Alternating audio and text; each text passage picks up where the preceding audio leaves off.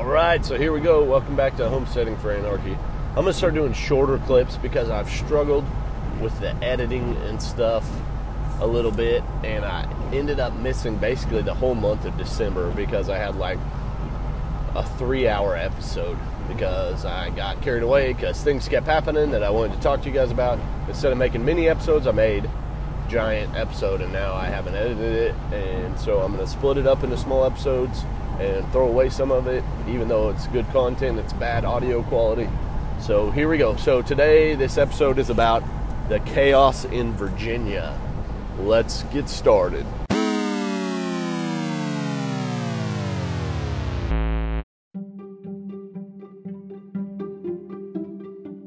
Alright, so let's talk about what's going on in Virginia. So right now in Virginia, they had their elections in November, and the House, Senate, and Governor all went Democrat.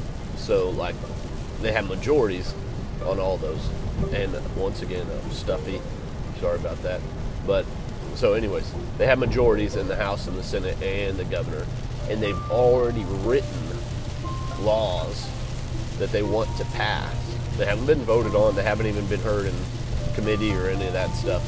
But the laws are, like, ridiculously tyrannical, and that's what everybody's upset about. So if you read the law, which I've gone through, and I've luckily people already are reading them on YouTube, so you can, and they're not laws yet, but they're proposed bills, right? So if you read the proposed bills, they list all the features that are illegal, which is like, you know, extended magazines, high capacity, what they call high capacity magazines, you know, your typical like barrel shrouds, or basically anything semi-automatic.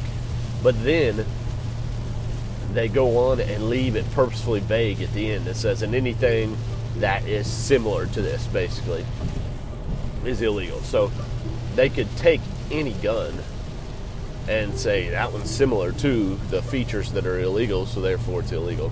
So that is one, and then they've got proposed bills to do gun registration. They've got proposed bills to your typical, you know, of course, red flag stuff. I think that, I can't remember if they said that was a proposed or if they've already got that. I know that they've already got it in Florida, and it's causing some major chaos down there. But anyways, the point is the Democrats are purposely trying to remove all your rights. And the interesting thing is the strongest gun control measures typically come under Republican reigns, because the powers that run things, which happen to be just about the only people who know that the red and blue are the exact same, you know, they're just two sides of the same coin. But the powers that be usually force gun control laws to pass under Republican control. And you say, well, how is that even possible? One, because they're bought and sold. If you're a politician, you're a politician because they selected you, because you're already bought and owned by them. Unless you're one of the few that slipped through, which I don't know about Jesse Ventura, but there's been a few that have slipped through. And when they slip through, you can tell very easily, because they end up getting shut out of everything, like Ron Paul did. And so that's how you can typically tell that somebody is one of us, is that they slip through, and like every media on both sides hates them, and it's like always trying to crush them, or they straight up don't give them any coverage. Anyways, we're getting off topic, but that's why typically it's under Republicans that we pass gun control laws, right? Reagan was the worst president in history on gun control, which, you know, Republicans love Reagan. Oh, Reagan's a hero. Reagan did some pretty awful things, but he covered it up with some really, you know, pretty conservative economic policies for the most part. And that's how he got away with it, because you bring the economy up and then you slip in these freedom restricting bills. Anyways, And, you know, we lost all our freedoms under Bush. We lost all our freedoms under Reagan. Like, this is typically how it goes. But that even is more of a flag that they're pushing this gun control under Democrats, right? Because nobody's going to reach across party lines to take away everybody's guns,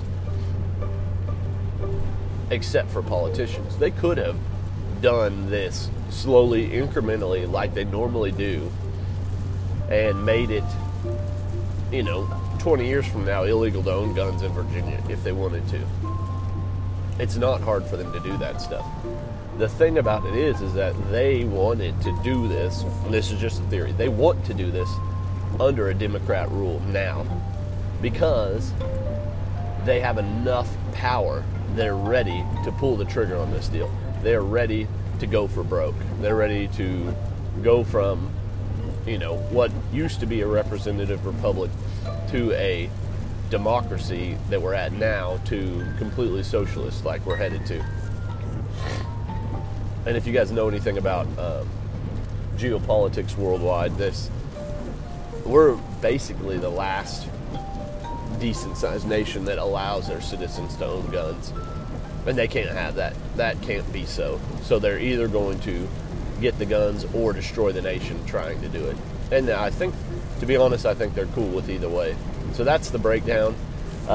They're, like I said, they're passing it under Democrats on purpose because they want the rebellion. They want the gun owners to fight back, literally, not figuratively. They want them to fight back with violence. And unfortunately, that's probably the right thing to do if all this passes. But that's going to play right into their hand. So this is what we call, in the Office world, you guys watch The Office, a lose-lose situation, right? But you guys should watch that episode. Anyways, lose-lose situation. No, there's no way for conservatives to come out ahead on this deal. If you allow them to take your guns, which so far they're doing peaceful resistance, and that actually might work. It might work in the short term. That might actually be the solution. But the governor has also said that the new Democrat governor-elect has also said that he will use the National Guard to quash a rebellion and force sheriffs, because they've had like a huge majority of the counties and cities have passed ordinances saying they're Second Amendment sanctuary. Now let's talk about what that means. I was almost done, but I need to go over this. Why does a sanctuary, is it a bad thing? A Second Amendment sanctuary is like a illegal immigrant sanctuary in that it gives us a safe place for illegals to hide from local law enforcement, right? A sanctuary just protects you from local law enforcement. But they're not going to do anything to stop the feds. They're not going to do anything when the governor calls the feds and asks them for help because he's in a state of rebellion, which Trump will do because all the people in charge at the federal government are still the same bureaucrats that have been in under Obama. And that's one of the ways you can tell, and I'm going to offend some people here, that Trump either isn't smart enough to run this show or he's one of them. Because he didn't fire all of the bureaucrats that have been in there under Bush and Obama, and they're still in there, and they're still running this country into the ground on purpose. You know, they're still destroying this nation on purpose. And that's how we know that Trump is either too stupid to run this thing or he's not one of us. So, and Trump passed the bump stock ban. That's the first gun control bill since Clinton, you know. So, anyways, it just shows that he's not one of us. But I'm sorry if that offends you. Please just think about it and pray about it. Honestly, pray about it and see if, you know, if you pray with an open mind and you think that's wrong, then stick with your guns. But if you pray about it and you think about it and you read about it and you realize that what Trump has done, so TPP, Trump, this is just one example. Trump was super hard on TPP, hated it. TPP, the Trans-Pacific Partnership, was terrible, the most immoral, you know, freedom-destroying bill ever, according to Trump. That's what he said. When he was running for president, right? TPP, we got to get rid of it, blah, blah, blah. I'll never sign TPP. Then he signs the USMCA, or he pushes the USMCA. That is the U.S., Mexico, Canada trade agreement partnership.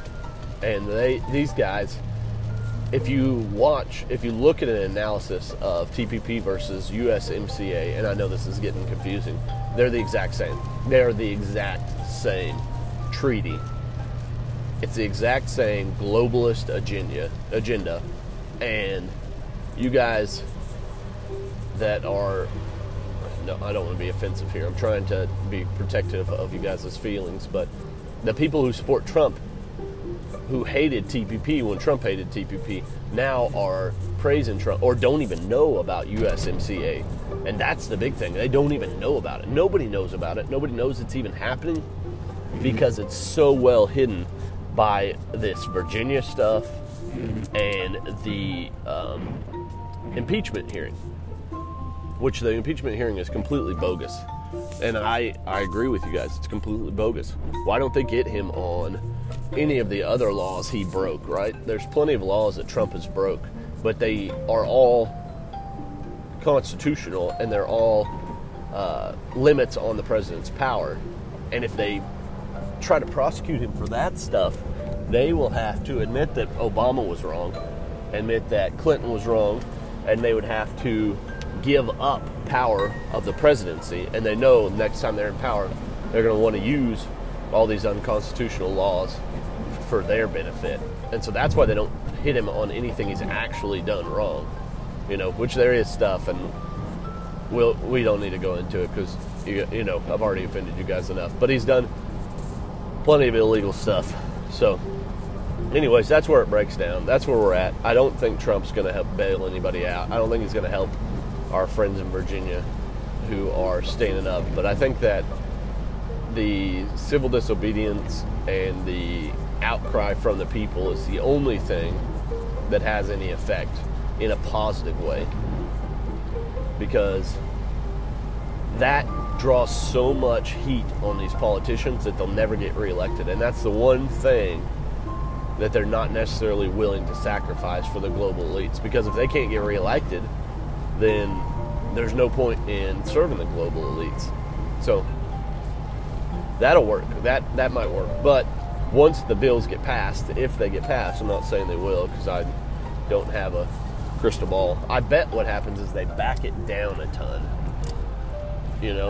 and there's a negotiation and they end up with some sort of registration and no confiscation, which would be a win for gun control advocates, right? That's what they're going for, is just the next step. But anyways, if a civil war breaks out or violence breaks out, that's bad. That doesn't help anybody. War is almost never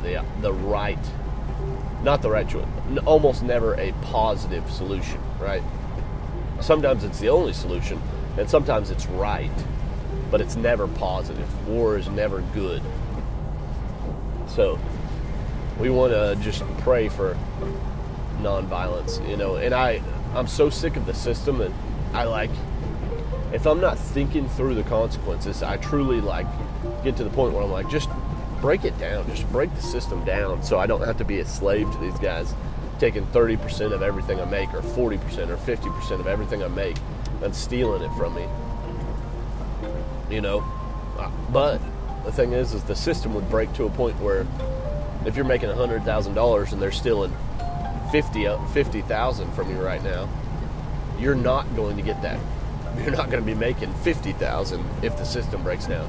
You're not going to be making the equivalent of $10,000 if the system breaks down. You're going to be trying to survive if the system breaks down. So that's my breakdown of Virginia. And I was going to include this in a December podcast, but December's almost over. So let's just throw this out there as just Virginia. So here we go. We're going to throw it out there. All right. Thanks, guys.